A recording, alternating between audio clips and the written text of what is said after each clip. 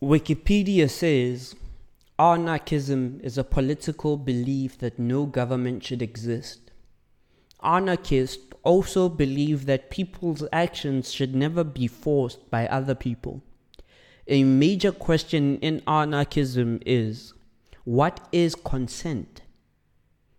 Anarchists do not believe that people consent to be ruled by their government. Anarchism is a cluster of doctrines and attitudes centered on the belief that government is both harmful and unnecessary.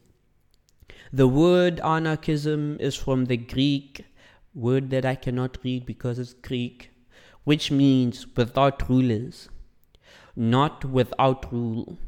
It is also sometimes translated as without government. In the common language, the word anarchy is often used to describe chaos or anomia. However, anarchists usually do not want this. Rather, they define anarchy as a way of relations between people. They believe that once put into place, these relations work on their own.